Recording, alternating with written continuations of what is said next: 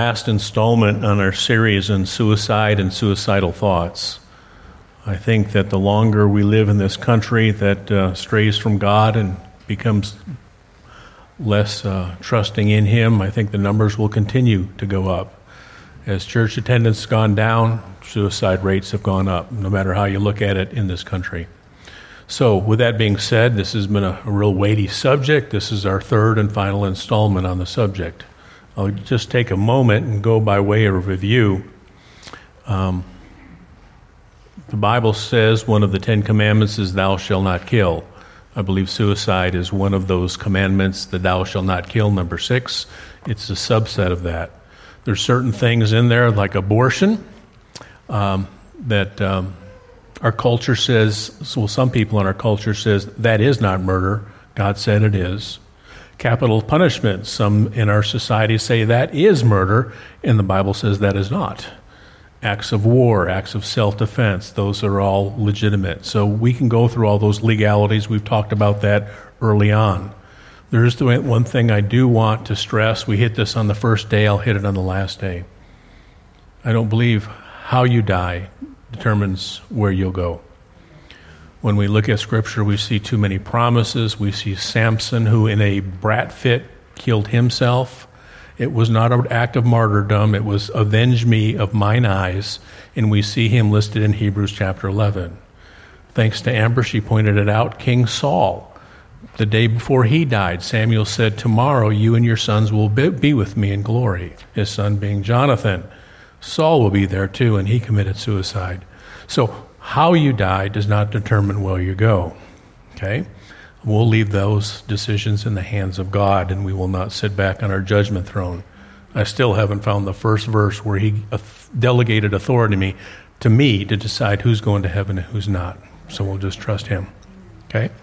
Suicide series. First lesson we did is we looked at 5 Old Testament characters, and all 5 of these had a death wish. Moses, Elijah, Job, Jeremiah, and Jonah. And we stress this to show that these are men that had things happen to them on the outside capacity. For instance, Moses just felt overwhelmed with his ministry. Elijah just went a period without food and sleep, and because of that deprivation, he wasn't thinking clearly anymore. God gave him some rest, gave him some food, 40 days of it, and strengthened him. Job had terrible calamities happen to him, and he just suffered all kinds of loss, mourning of the loss of children, the loss of health, the loss of provisions. And there was no sin there. It was just outside circumstances. And we studied these 5 men, and we noticed a pattern. What the pattern was these 5 men is they had isolated themselves from God and other believers. They lost perspective. They came to the conclusion that everything depended on them, which is a silly conclusion when you're thinking straight. But how easily do we fall into that? You can see it in their language. The me monster just engulfed their language. It was loaded with me, myself, and I. And then in the second lesson, we looked at 5 people that actually took their lives. These are Old Testament men who succumbed to the inroads and overrides. Now, I made the point, and I tried to stress this last week, that sin can be the cause of this action, but it's not always. Sometimes it's an outside influence, but in this case, it was an inside occasion. And in each case, Samson and Saul and Abimelech and Ahithophel and Zimri, those were 5 people that actually took their lives. And we noticed in each of their lives, these 5, it was a consequence of sin. God had given them a life, but Satan found an inroad. We looked at his tactics. He searches us from head to toe, and he looks for a hole. He looks for a hole. And once he gains access, he'll go inside and he'll eat like a cancer till it's all taken away. Kind of like termites. It'll go in and you look at the wood from the outside, it looks pretty good. But when you crack it open, it's just, there's nothing there. There's no strength. There's nothing to it. Well, that's the way this sin was in all these. Samson, the inroad was lust. Saul's was pride. Abimelech's was power. And Ahithophel was ego and hatred and bitterness. So we looked at those, and we noticed that what happens is we've got to react quickly, promptly, and properly. Okay? So there's hope there. And today, I want to look at 3 New Testament characters that Satan tempted with suicide. I want to look at Judas, Jesus, and the jailer. Okay? You think, really?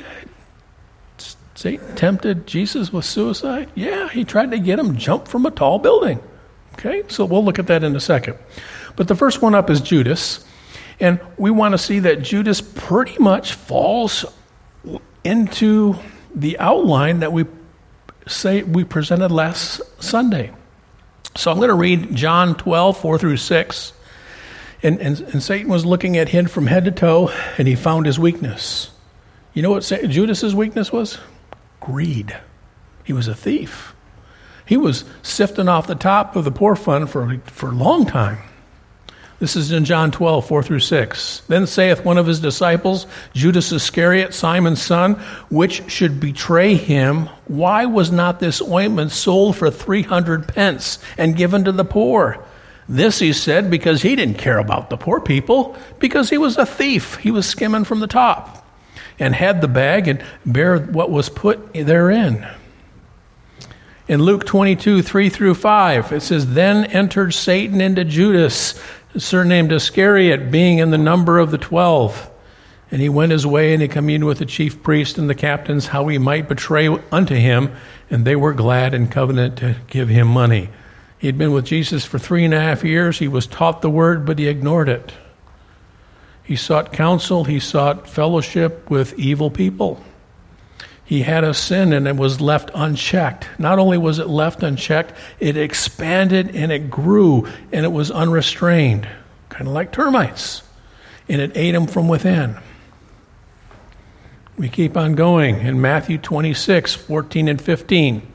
Then one of the 12, called Judas Iscariot, went to the chief priests and said to them, What will you give me? Here's that greed again. And I will deliver him unto you. And they covenanted with him for 30 pieces of silver. Okay, 30 pieces of silver, I'll turn over the best friend a man could ever have. Friendship means nothing to him because he valued the money more. Okay? And then finally, Matthew 27, 3 through 5. Then Judas, which betrayed him, when he saw that he was condemned, this is after Jesus was crucified, repented himself and brought again the 30 pieces to the chief priests and the elders, saying, I have sinned in that I have betrayed the innocent blood. And they said, What is that to us? See thou to that. And he cast the pieces of silver in the temple and departed and went and hanged himself. So here's a case where he did. Greed led to treachery, treachery led to guilt, and guilt led to suicide. That's that escalating, growing sin that's allowed to go. Now, I got a couple points I want to make here. Love of money was the opening Satan used to gain an inroad with Judas. That's what it was. It's not always that. With Samson, it was lust for women, right? For Saul, it was power, jealousy. For Ahithophel, it was bitterness. He knows what your weakness is. My weakness is going to be different than your weakness. He knows which one to go for. And when that's left unchecked, and it grows and it festers and expands. And then finally, without intervention or recall of Scripture, unchecked greed destroyed Judas. All right, I'm not trying to turn you into a bunch of Pharisees, but we do have a growing problem in this country, and it is suicide. It is growing. I think everybody in here knows of either a family member or friend, or knows of a family member or friend who had a family member that has committed suicide. It affects people, and the people left behind with their tremendous guilt.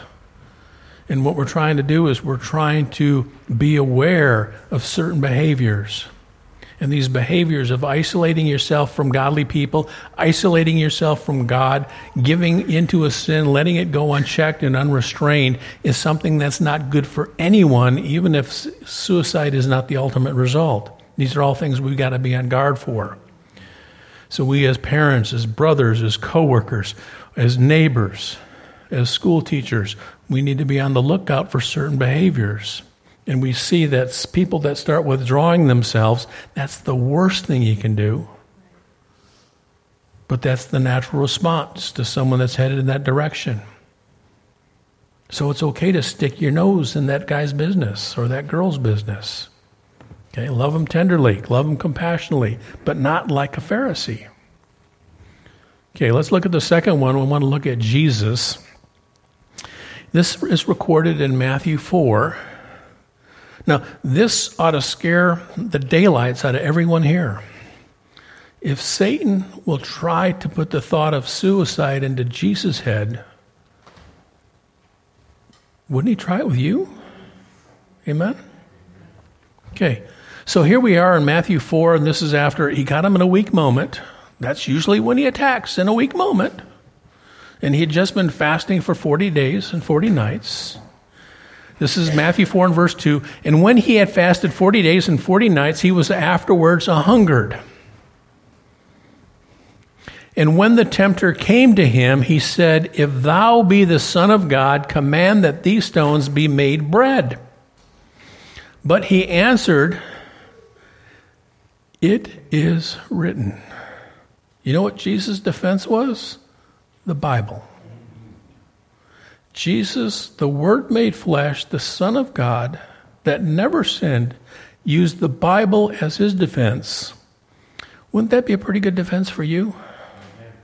When I go to Ephesians 6 and I look at the armor of God, there are 7 tools that we can use to protect ourselves. Do you know 3 of the 7 are the Word of God? 3 out of the 7. The sword, the gospel, the truth, right? Man shall not live by bread alone, but every word that proceeded out of the mouth of God. So what happens is Satan's checking him out. And you can almost see him with the sword hitting him, and he's hitting him up high. He's going to hit him low. He's going to hit him in the middle. And Jesus comes back and protects himself. He blocks every blow with the sword. See, the sword's good for delivering blows, but it's also good for blocking blows. Amen? So now I'm going to read 5 and 6. Then the devil taketh up into the holy city and setteth on a pinnacle of the temple, and saith unto him, If thou be the Son of God, cast thyself down. Jump. Jump. Satan's a liar. He's a liar. He's the father of lies. And he makes promises he can't deliver on. But he doesn't care. He's going to get you any way he can. And notice what Jesus says. He says, For it is written. Again, he uses Scripture to block the blow. He shall give his angels charge concerning thee, and their hands that shall bear thee up, lest at any time thou shalt dash thy foot against a stone. Now, what's happening here is Satan is good. He's misusing Scripture. He's a liar. And when we go to the garden, he took God's word, and the first thing he did was cast a little doubt. And then he added to the word. And then he denied the word. And then he changed the word. This is what he's doing here. He's taking Scripture out of context. Jesus said, It is written. Again, thou shalt not tempt the Lord thy God. See, Jesus knew God's word too well to be tricked. And he adored God too much to be fooled into following Satan. Amen?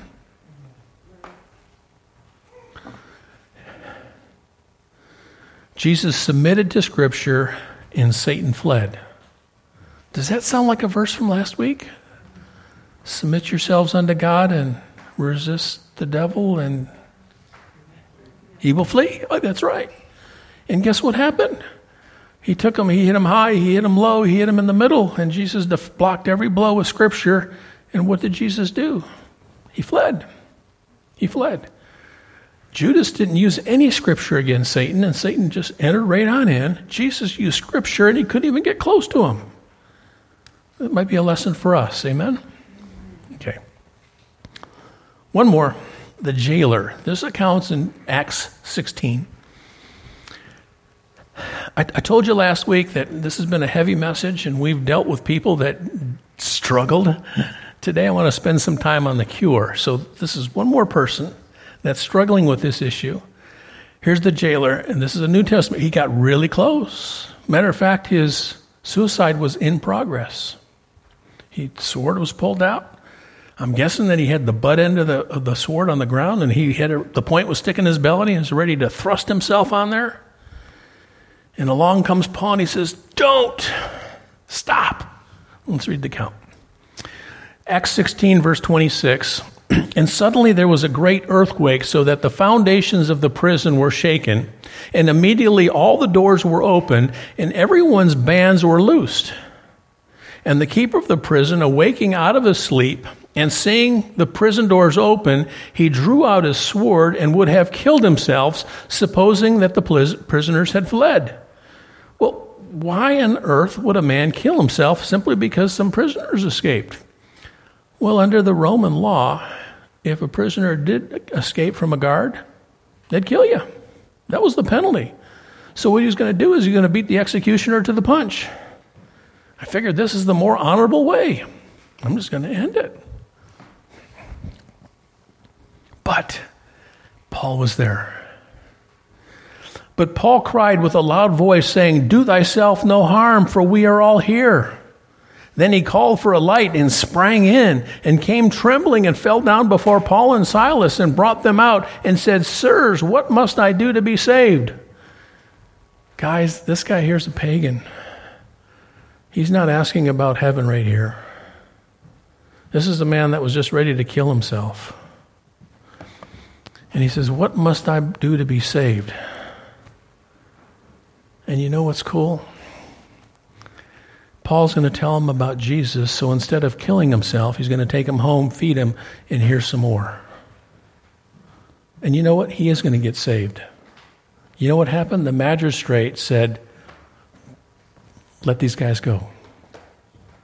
So he's not going to be convicted. He's not going to be judged for letting prisoners escape. He was delivered from, I believe, the salvation he's asking for, given the context of this passage.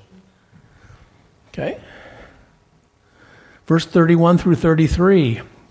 And they said, "Believe on the Lord Jesus Christ, thou shalt be saved, thy house. And they spake unto him the word of the Lord, and all that were in his house. And he took them straightway the same hour, and washed their stripes, and was baptized, he and all of his house straightway." Verse 34, and when he had brought them into his house, he set meat before them and rejoiced, believing in God with all his house. You know what? Praise the Lord. Amen. The gospel hope is something that transcends this earth. It's something that when we go to Romans 8, verse 16, maybe it's verse 8 to 16, when Paul wrote, he says, "I've reckoned with the trials of this world, but what waits me? There's so much more. These trials are nothing compared to the glory which waits." The hope we have will get us through these trials, and that's what Paul shared with him. Let's do a little compare and contrast between these three guys, okay? Okay, number one. I wrote down here. Let's look at these three guys. Satan's inroads. Judas, he used greed. Jesus, he tried to use ego. And the jailer, he tried to use fear. For Judas, it worked. For Jesus, it didn't work because he had scripture. And the jailer, it almost worked until he heard the gospel. You know what happened? The jailer didn't know the gospel, and he made some inroads. Y'all, that's your job. You share the gospel for the folks that haven't heard. Got it? Number two, Judas ignored God's word, Jesus applied God's word, and the jailer never heard God's word. Folks, that's your job. You share it with that coworker, with that neighbor, that in-law. Satan entered Judas, could not get close to Jesus. He got close to the jailer, but guess what? He fled him too after he got hold of the gospel. Satan destroyed Jesus, made no headway with Jesus, and eventually departed from the jailer. Judas had evil advisors. Jesus had Scripture, and the jailer had no one at first, but then he had Paul. You see, it's important to be around godly people. It's important to be around godly folks. And we're going to go into that in a second. Cool. So let me take a step back, look at all three lessons, and then we'll go to some hope. Okay? Okay, we'll go back here. Number 1, Ephesians 6, 10 through 13. This is the armor of God. Satan scans us from top to bottom. He identifies the weaknesses, and then he attacks. And each of us have different weaknesses. You may struggle with ego. You may struggle with lust. You may struggle with, it doesn't matter. We all have our weakness. And he's looking at from top to bottom, and he's always looking at us. And maybe the weakness I had at 20s is not the weakness I have in my 60s. But we all have our weaknesses. Satan hates God's word. He wants to cast doubt on it. That's the last place he wants you going to is God's word. And he lies continually and promises things he cannot deliver. Okay, there's a parallel. Okay, looking at all these, we just looked at 13 people. 5 with a death wish, 5 that committed suicide, and these 3 right here. I want to parallel cancer and suicide. From a natural standpoint, sometimes you get cancer and it's totally out of your control. Maybe you got a genetic disposition to it. Can you blame that on anybody? No. Maybe it's the environment that you're growing up, and you grew up in a house with lead paint or asbestos, and all of a sudden that environment did. Is that your fault? No. Okay? But maybe you had input into it. Maybe you ate poorly and smoked all your life. Amen? Or maybe you lived in a place where you were constantly bombarded with stress, and it beat up your immune system. Did you have some input to that? The answer is yes. But you know what? It doesn't matter. If you had no input to it or you had input to it, your response is going to be the same. You want to respond quickly and properly, right? Well, suicide's the same thing.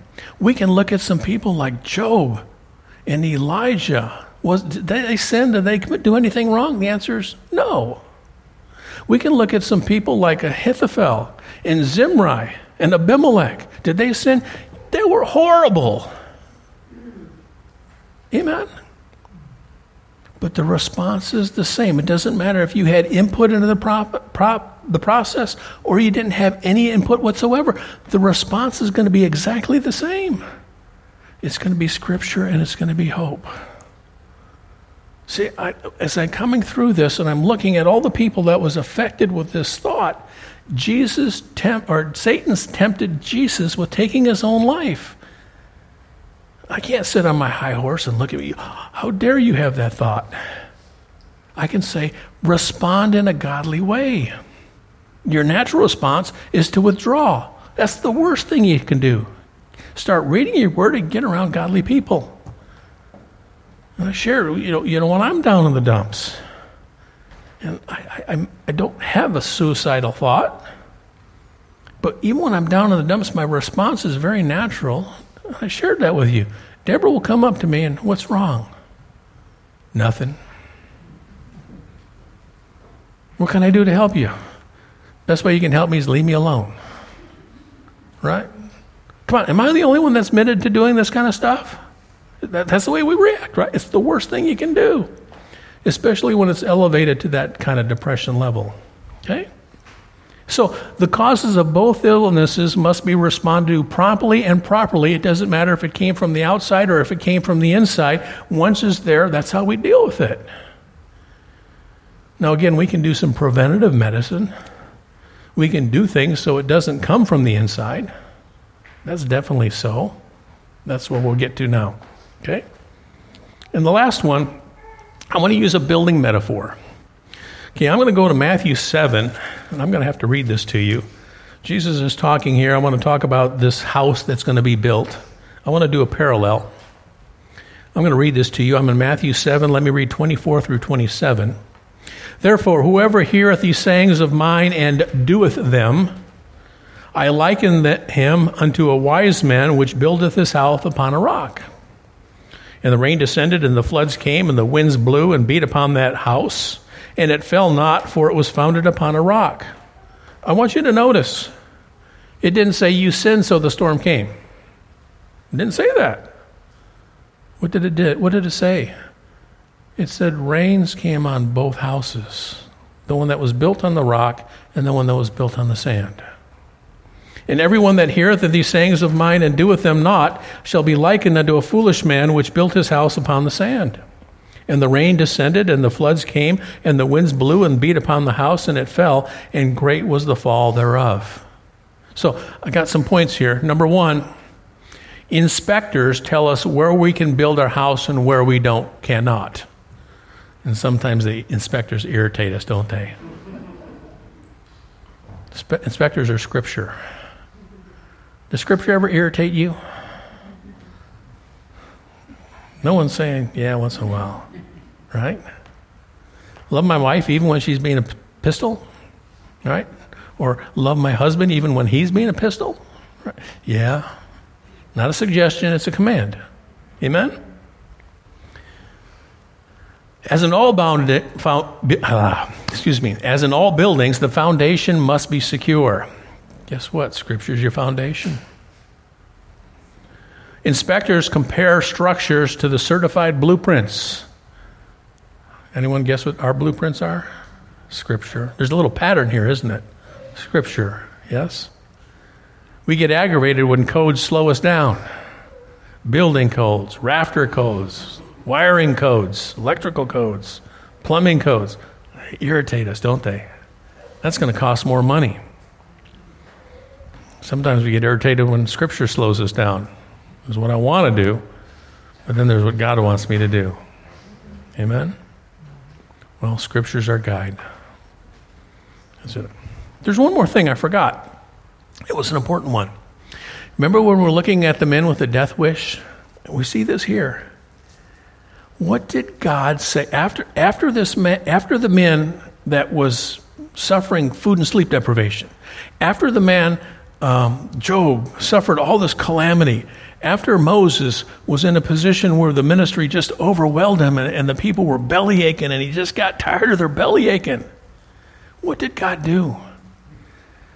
He gave Moses a helper, he gave Job some comfort, and he gave Elijah some sleep and some food.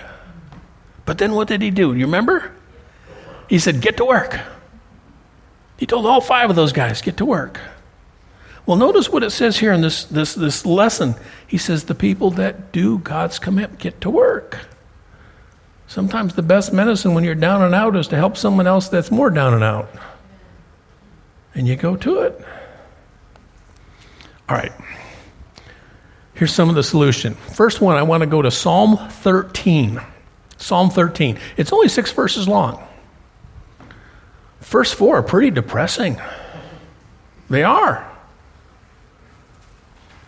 But, it's come that one of my favorite words in the Bible is but. B-U-T, a conjunction. But. Okay? How long wilt thou forget me? Does that sound like a Moses? Does that sound like Elijah? Does that sound like Job, Jeremiah? Yes, it does, doesn't it? How long wilt thou forget me, O Lord, forever? How long wilt thou hide thy face from me? How long? David, how longs do you have here? How long shall I take counsel in my soul, having sorrow in my heart daily? How long shall mine enemy be exalted over me? Consider and hear me, O Lord my God. Lighten mine eyes, lest I sleep the sleep of death. lest mine enemies say, I have prevailed against him, and those that trouble me rejoice when I am moved.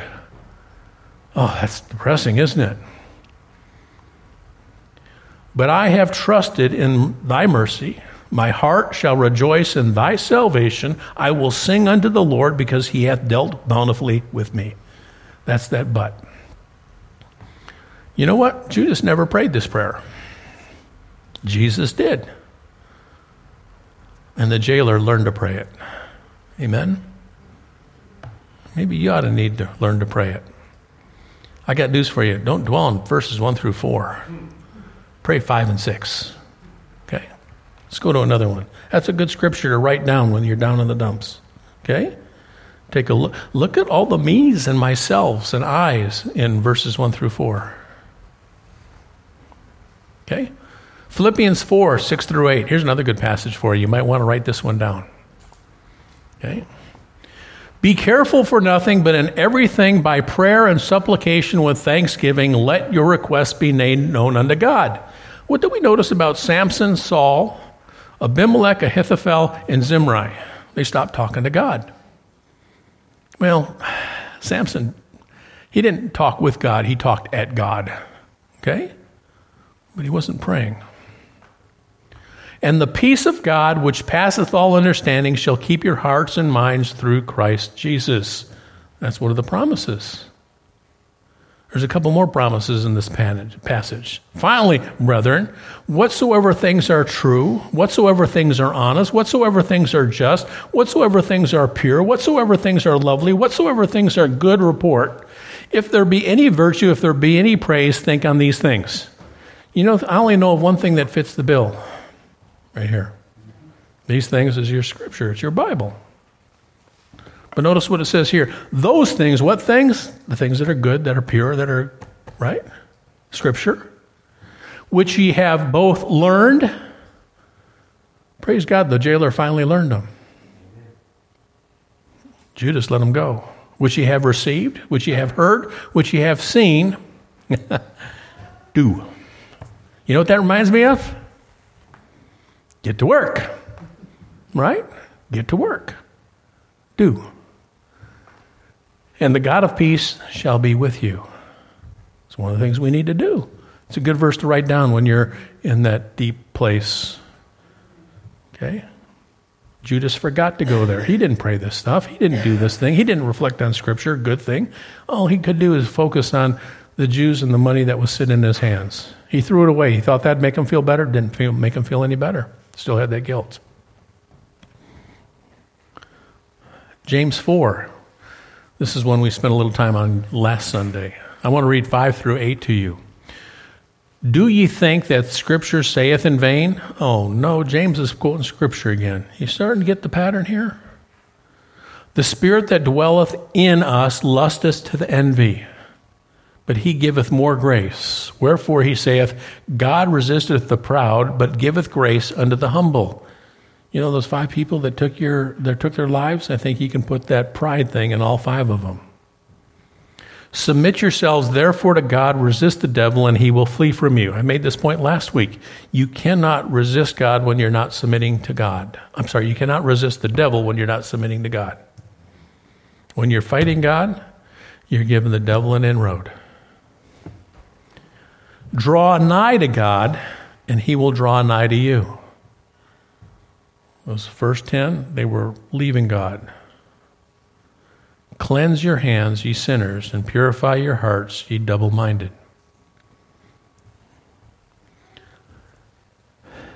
When I was kids,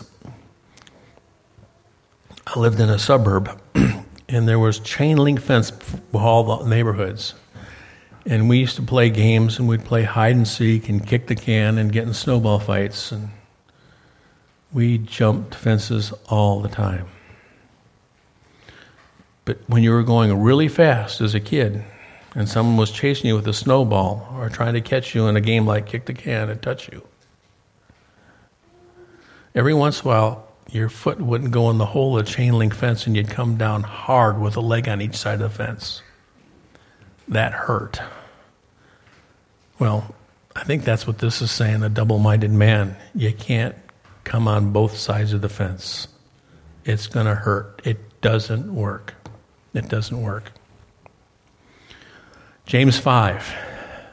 Brethren, if any of you do err from the truth and one convert him, let him know that he which converteth the sinner from the error of his ways shall save a soul from death and shall hide a multitude of sins. You know, to appreciate this deliverance, you need friends. Amen. And when you withdraw yourself, your friends can't do you any good. So we are to be those friends, but we're also to make ourselves open and available to friends, both to minister and to be ministered unto. That's God's way. That's what the local church is for. That's what brethren are for. That's what wives are for. That's what parents are for. And when you shut your parents out, what you're doing is you're shutting down these opportunities. And believe it or not, in the 60 years I've lived, I had to admit once or twice that my parents were right and I was wrong. Just once or twice.